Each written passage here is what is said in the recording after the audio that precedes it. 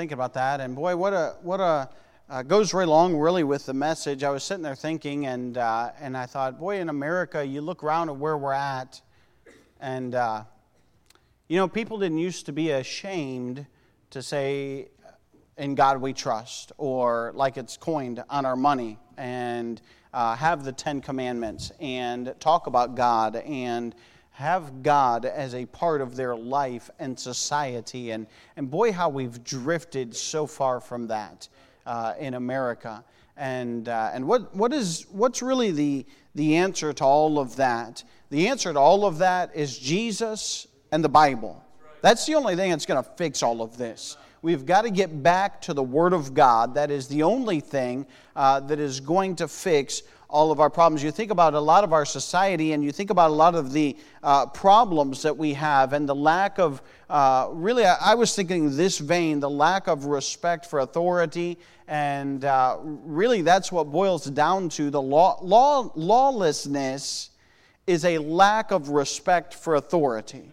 That's what it boils down to. And those who do not respect authority, and those who do not obey laws, and all of that is all founded in the Word of God. Psalms 127, I'll be preaching out of Psalms 127. I've been preaching a series on the home, and preaching through what the home is and God's standard for the home. And it seems like the world has divided and calls a home this thing right here is how the world would define a home, and God's definition of a home is far different. And so we're having to drag people back to what God's standard for the home is, what God originally set up, what God originally designed in the home, and what God desires the home to be. And this morning I want to look at God's work in the home. And really, the home has everything to do with our society. The home is so foundational and important that really it is the building block of what our society consists of. And so the home is the very important foundation for all of that. You know where people learn authority and respect for authority?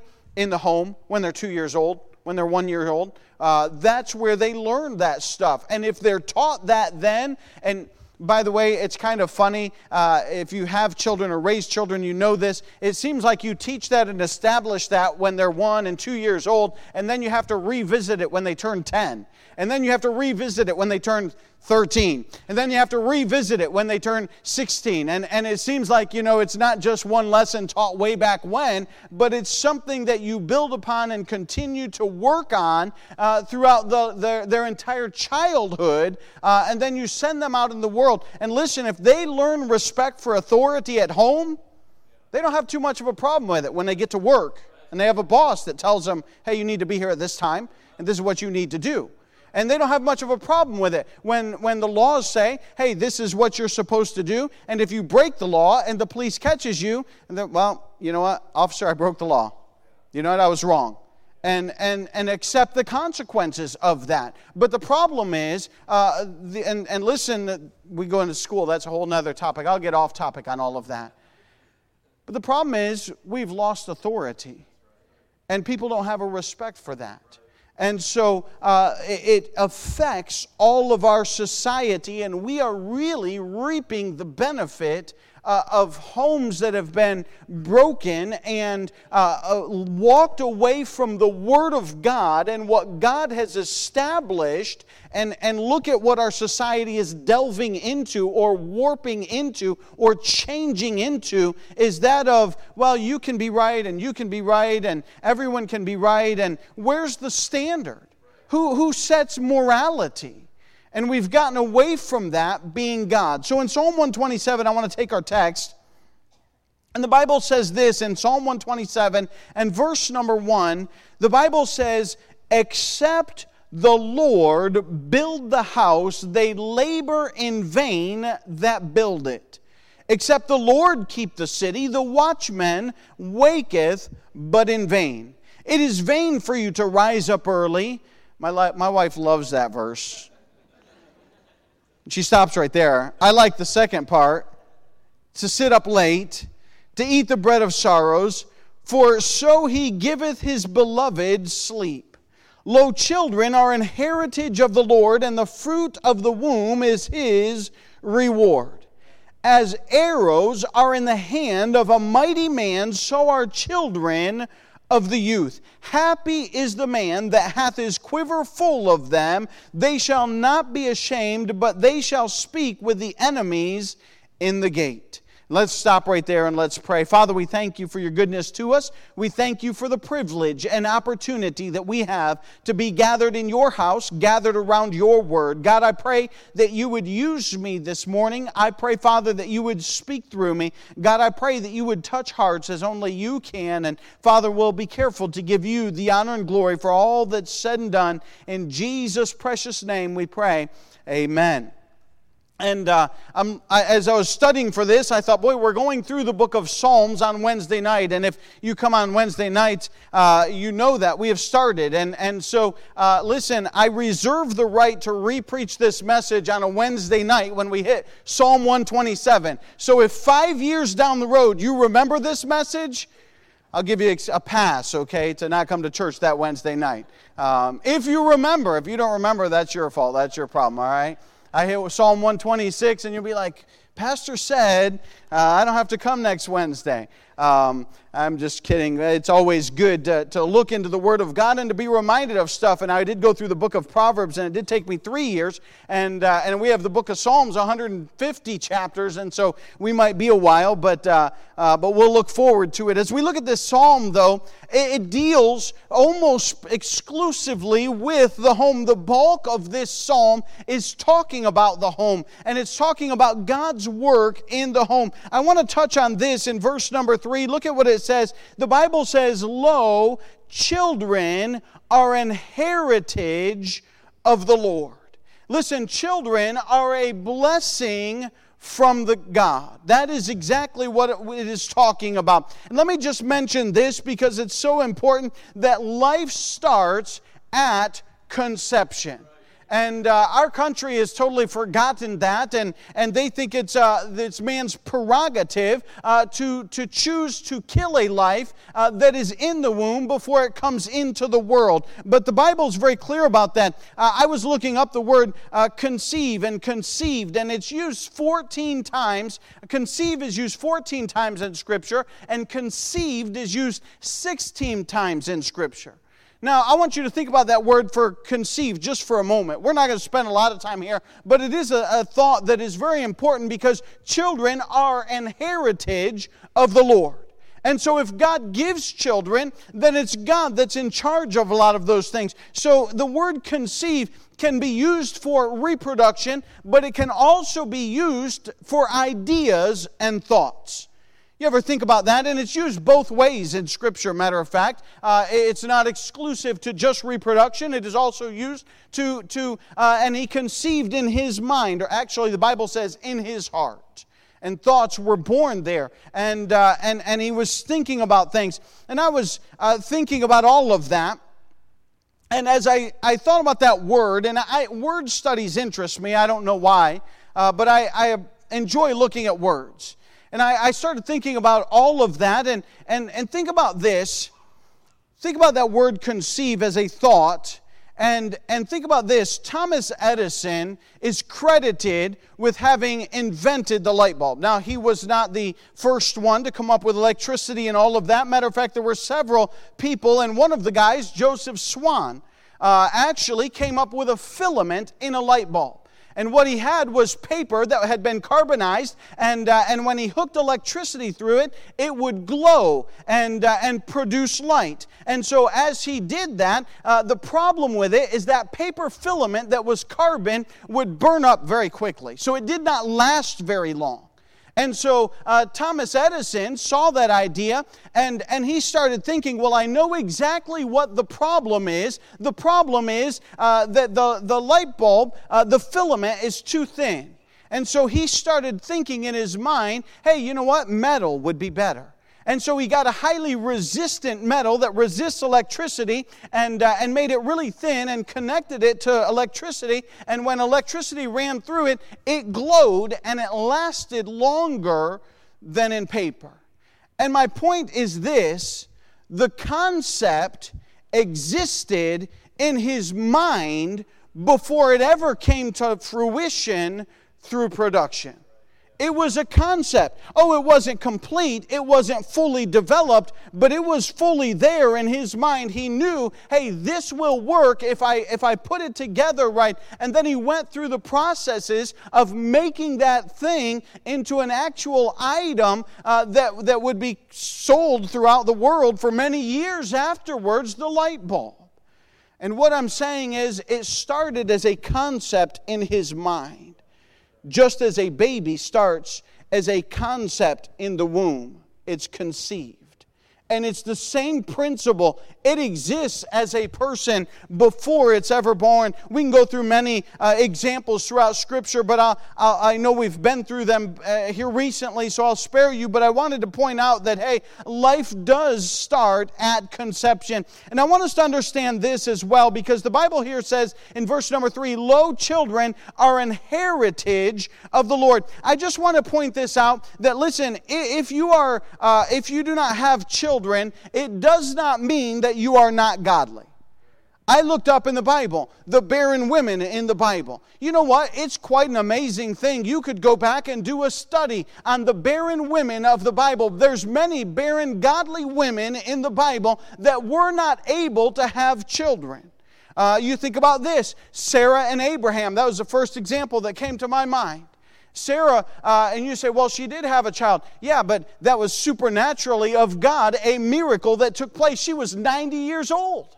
She practically spent her entire life as a wife of Abraham, as a barren wife who probably thought, I will never have children until the promise of God came to her life. And then God blessed, and God gave her children. Lo, children are an heritage of the Lord. And she spent her whole life barren without children. How about Rebekah and Isaac, who was also barren? And in Genesis chapter 25 and 21, finally they asked the Lord, and the Lord blessed and gave them a set of twins. How about later on with Jacob and Rachel? And Rachel was barren for much of that time until God finally blessed and allowed her to have children. How about Manoah and his wife? We don't even have her name. You say, Manoah, who is that guy? I'll name their child, and then you'll know, Samson. But you know what? They were barren for a long time, and God didn't bless them with children. Until finally God said, hey, I've got a purpose, and you are going to have a child. And again, it was a miraculous thing that God brought forth a child of Manoah and his wife. What about Hannah in 1 Samuel chapter 1? And she was barren for a long time and did not have children. And finally, she prayed and asked God, and God blessed, and she was able to have Samuel, the prophet of God. She gave him back to God. And I'm just saying that there were a lot of women in the Bible who spent most of their adult life, most of their married life, as barren people who were not able to have children. What about Elizabeth in the New Testament? John the Baptist's mom. And for all practical purposes, she too had passed the time. But God had said, hey, listen, I'm going to allow you to have a child. And they brought forth John the Baptist into the world. And I'm just saying that children are an heritage of God. And listen, they're not a headache, they're a heritage. Sometimes we think, oh, they're a headache. And listen, sometimes they can give you a headache. I admit to that. I have children. I know what it is. But listen, they are a heritage of the Lord. They're a blessing of God. And there were many that in the Bible who physically were not able to have children. But I want you to understand this. In our text, the Bible says, lo, children are an heritage of the Lord, and the fruit of the womb is His reward. I want you to understand as well that He's in charge, and He knows what's best. We ought to trust Him. Listen, I know that's easier said than done. Man, I've been in situations where you say, man, trust the Lord. And you know what? It is the easiest verse in the world to quote. Trust in the Lord with all thine heart and lean not on thy own understanding. It's another thing to live it. It's another thing to say it while you're going through that struggle or that hardship that says, man, I don't know where the answers are coming from. I don't know how this problem is going to be resolved. I don't know how this is all going to work out. And you're saying, man, I'm going to trust in the Lord. It's far more difficult to live that verse than it is to quote that verse. But understand that God is in charge. And listen, sin had taken effect on our world. Not just your personal sin, but the Bible says that the whole world groaneth and travaileth in sin. You know where weeds come from? You know what? The other day I was trimming that bush. I got 3 bushes in my front yard. And they're red. That's the only reason I like them, because they kind of stand out amongst all the greenery. They're red. But man, they got those tiny little prickers on them. And you can't, they were growing wild. I'm like, I have got to trim those things. So I trim them. You got to pick them up. And once you pick them up, man, even with leather gloves on, they poke through those leather gloves and they stick your hands. I don't even know why we have that bush in my yard, to be honest with you. You know where that stuff comes from? I don't think there were no weeds. There were no prickers before sin. It is the effect of sin on the world. Not just that, but you think about this, all the disease, you think about our genetic defects, you think about all of that is a result of the fall of sin that has taken its toll on the world.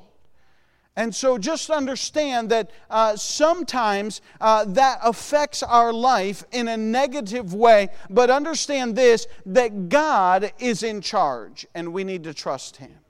And sometimes He doesn't do things that we like, and sometimes He does things that we don't like, and we need to just trust in Him because He is ultimately in charge. And the Bible says that, lo, children are an heritage of the Lord, and children are a blessing from God. Look with me back in verse number 1. And the Bible says this, except the Lord build the house, they labor in vain that build it.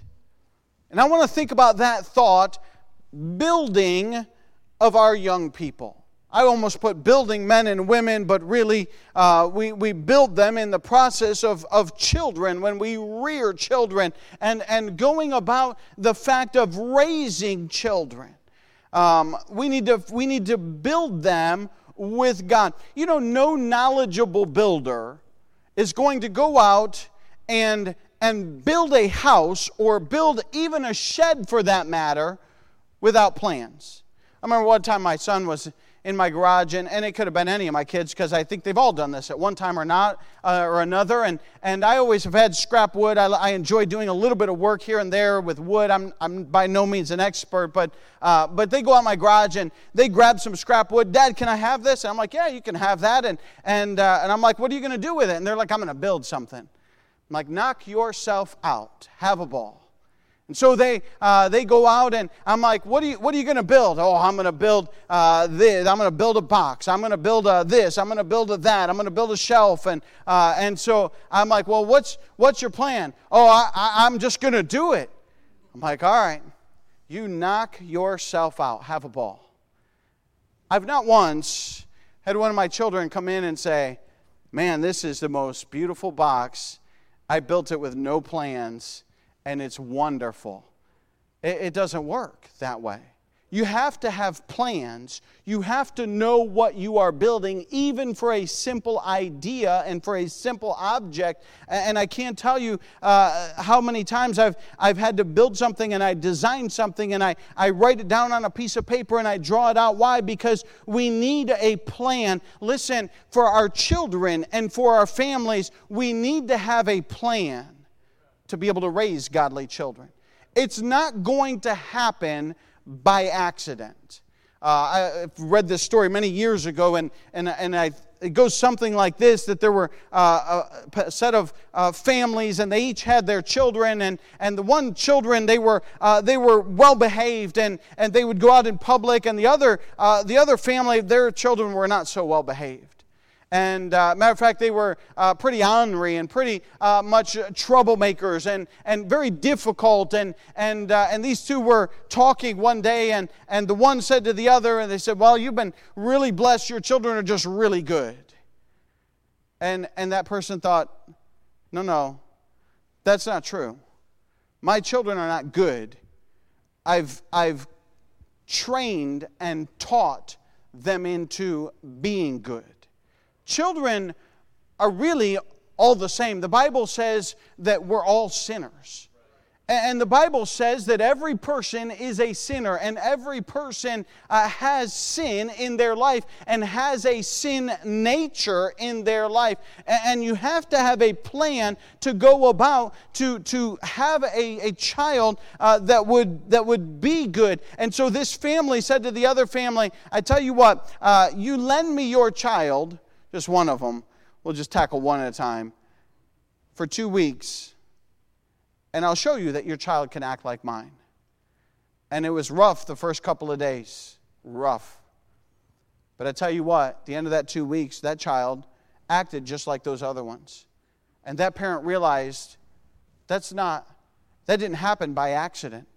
That happened through a process. That happened through a plan. That happened through a week, a plan that they went about. And the Bible says here that except the Lord build a house, they labor in vain that build it. We must have a plan, and it must involve God for raising our children. The Bible says in Ephesians chapter 6 and verse 4, and ye fathers, provoke not your children to wrath, but bring them up in the nurture and admonition of the Lord. Now, what does that word nurture mean? The word nurture means tender care, education, and training. Listen, we have a responsibility to train and to educate our children. It's something that takes time. We think, well, we send them off to school. Listen, bless God, God never said, hey, send off your children to school to train them. He did tell the fathers and the parents to train their children. And I'm not saying that you shouldn't send your kid to school, but I'm saying it's not the school's responsibility to train your children. Matter of fact, some people will say, well, I send my child to church. That's a good thing. And you ought to send your child to church. But listen, God never ordained the church to train your children. He did ordain the fathers and the mothers to train and teach their children. And so we have a responsibility as parents to teach and train our children. Listen, it takes work to sit down and train children. It takes work to instruct them and tell them, hey, this is how you do it, and this is what needs done, and this is what you are supposed to do. It is something that takes time. It is not easy. And I need to say this as well, that listen, more is caught than is taught. In other words, I'll say it this way. This is another saying I know I've used before, but your walk talks and your talk talks, but your walk talks louder than your talk talks. I'll say that one more time. Your walk talks and your talk talks, but your walk talks louder than your talk talks. Hey, listen, how we live our life is an example for our children. And we ought to instruct them. We need to verbally tell them things. We need to give them the instruction of how they are to live their life. And I'm not just talking Bible. Hey, listen, you need to teach your children work ethic. You need to teach your children how to take out the trash, how to do the dishes, how to mow the lawn, how to sweep the house, how to pick up and how to do that. I'm blown away. I talk to people and they're like, man, the kids that come in 16 years old, they don't know how to clean. They don't know how to cook. They don't know how to do anything. Why is that? Because nobody has taught them to do those things. Hey, that's parents' responsibility. Hey, we have a responsibility to teach them those things. It's not easy, and it takes work, and it takes time, and it takes effort. But the Bible commands it. He says, and ye fathers, provoke not your children to wrath, but bring them up in the nurture and admonition of the Lord. In other words, hey, we have got to nurture, we've got to train, we've got to teach them. Not only nurture, but listen, admonition, what does that word mean? Well, it means warning, reproof, authoritative advice. Listen, sometimes you have got to tell your children when they are wrong. It's not pleasant. Nobody enjoys it. Nobody enjoys saying, that's not right, don't do that. But it has to be done. The Bible tells us that we are to bring them up in the nurture and admonition. Listen, we are suffering with a society that has tried to befriend their children for their entire life and tried to advise their children as a friend to their child. Listen, you know why we have so many problems? Because some of these kids have grown up and never had somebody tell them what you're doing is wrong and you need to stop that. They've never understood that. They've never been admonished for wrongdoing. And that's why when a police officer comes along and pulls them over, they get an argument with the police officer. I was not, and this ain't wrong, and this is why, and I'm an exception to the rule. Because they think they are. They have been their whole life. And I'm just telling you, God has a plan that He's laid out in His Word, and we need to bring our children up in the nurture that is training and teaching and admonition. And then that last word, listen, the admonition, let me cover this as well. Listen, it's not just telling your children wrong, but it's also punishment. The Bible says this in Proverbs chapter 22 and verse number 15, foolishness is bound in the heart of a child. When their little child is born and you got that precious little baby, man, you think they are an angel. And they look like an angel until 2 o'clock in the morning when they're crying. Then they don't look like an angel anymore. I'm sorry, I'm a dad and I'm not a mom, but you need to understand and recognize there is foolishness bound in the heart of that child. Oh, they're sweet and precious, yes. I don't disagree with that. But the foolishness is already bound in the heart of that child. The verse goes on and it says this, but the rod of correction shall drive it far from him. You know what's wrong with our society? We've gotten away from the Word of God and God's biblical mandate to raise our children in the nurture and admonition of the Lord and correcting and punishing our children. Listen, it is not abuse, and I'm telling you, don't abuse your child. That's wrong. God's against abuse. You shouldn't abuse a child. But there is a definite format of correction that God has designed, and He's designed a nice little part of our anatomy that can receive a whack pretty well. And I'm just saying that's why, that's a lot of our problems in our society. And I'm just telling you, the Bible says foolishness is bound in the heart of a child, but the rod of correction shall drive it far from him. And we must love and punish our children and tell them why it's wrong, because God said it's wrong, and why it's wrong, and how it needs to be fixed, and reaffirm that you love your child. They need to know that. Talking about raising your children, building young people for the Lord. You got to have a plan. It has to come from the Word of God. But not only that, listen, as we go back to our text here, it says, except the Lord build a house, you must have faith in God. Listen, practical things are not to be neglected. The practical teachings of your children are not to be neglected. You have got to teach those things. But in addition to that, you have got to trust that God will help you and strengthen you and instill those things that you teach to your child. Because except the Lord build a house, they labor in vain that build it. We've got to trust the Lord. Our spiritual side of things must not be neglected. You need to take your kids to church, not send them to church. Hey, listen, if you skip church, don't be surprised that they do later. Your kids need to see you reading the Word of God. Your kids need to see you leading in prayer in your home. Your kids need to see you singing hymns and serving the Lord and doing things with a good attitude, not for other people, but because you genuinely love the Lord and want to serve Him. Hey, your children need to see that in your life. They see that more is caught than is taught.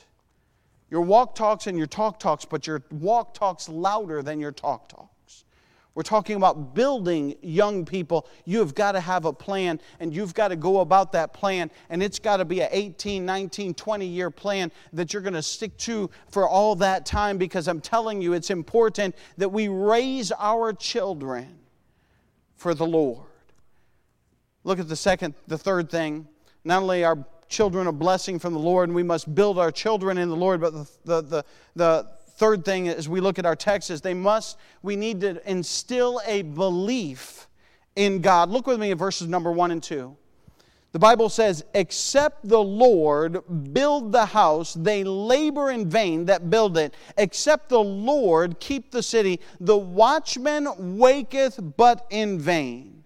It is vain for you to rise up early, to sit up late, to eat the bread of sorrows, for so he giveth his beloved sleep. We need to pray for our children and say, Lord, I'm doing the best I can. And you ought to do the best you can. But hey, ultimately, you got to say, Lord, I'm doing all of this, and I need your help, and I need your blessing, and I need your wisdom, and I need your work in these children's lives, because I cannot do it all. We're not making an exception and excusing ourselves from our responsibility. We're ingrained in our responsibility, but we're trusting God to help us. Trusting God to give us the strength. Trusting God to give us the results that we need. The Bible says in John 14:13, and whatsoever ye shall ask in my name, that will I do, that the Father may be glorified in the Son. And if ye shall ask anything in my name, I will do it. Listen, how do you pray for your children? Pray for their salvation. Pray for their life. Pray for the jobs that they will get in the future. Pray for that they would live right and walk right, and they would do what God would have them to do. You go back and you read the life of Job. Job offered a sacrifice for his children just in case they sin. God, forgive my children. I'm going to offer a sacrifice for them just in case they may have sinned. Listen, pray for your children. Be concerned about them. Pray for their future spouse. Pray for their walk with the Lord. Listen, start now. Even if they're grown, God is still in the life-changing business. And it's never too late to start praying for your children.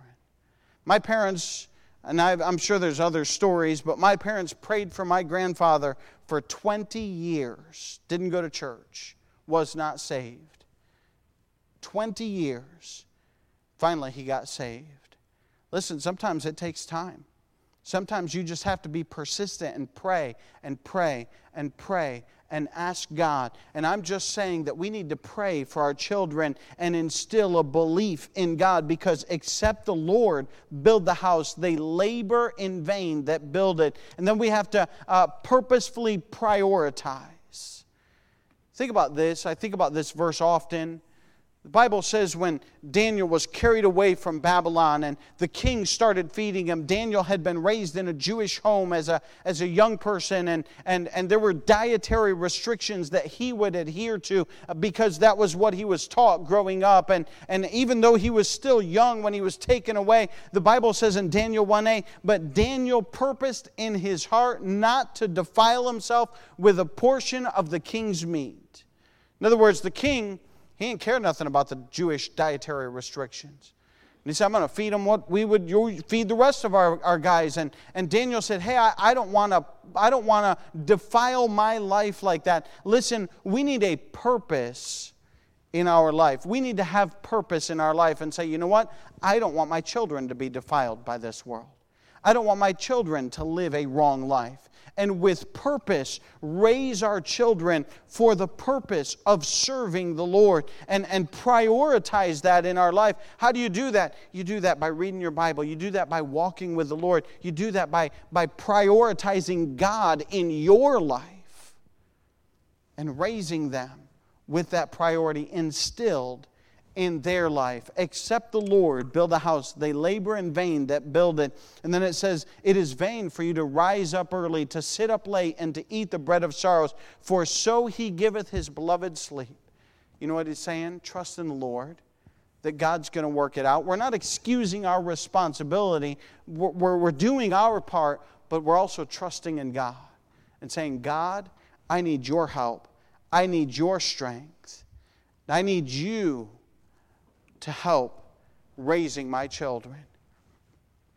Would you set out to build a house without a plan? I wouldn't. I could frame a wall. I know how to do that. I can drywall up a house. I can mud it. I can paint it. I can even run the wires and hook up the switches. I can't design all that part, but I can run the wires and hook it up. I could probably hook up most of the plumbing. I probably couldn't design it, but I could hook it up. But I wouldn't attempt to do any of that without a diagram. I've done my fair share of on-the-fly design. It's no fun. You know what it ends up? Pardon the expression, ends up a hillbilly design. Sorry, hillbillies. Looks kind of redneck. Why? Because I didn't have a good design. I didn't fix it right. I ran into this hole and I thought, I can't go. We'll take it out of the wall around that and go back into the wall, and we'll have this pipe sticking out of the wall. We'll mud around it. Maybe we'll hang a picture on it. It'll be okay. And we need to have a plan. Listen, the plan's right here. Follow God's plan. You know what? You won't be sorry that you followed God's plan for your home. With every head bowed and every eye closed as we stand to our feet.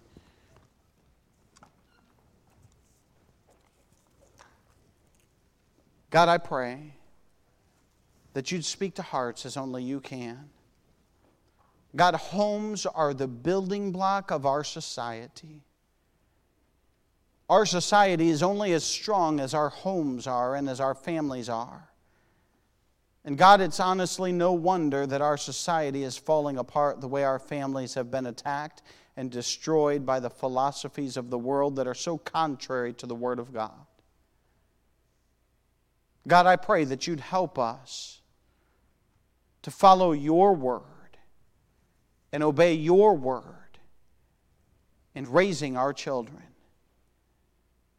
God, it's not always easy. And God, there's things that pop up that we don't sometimes even understand. But God, we need your strength and your help.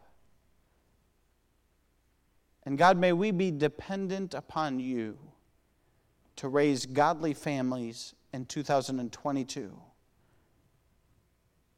I pray, Father, that you'd help and strengthen each one of our families. Families, grandchildren, great-grandchildren.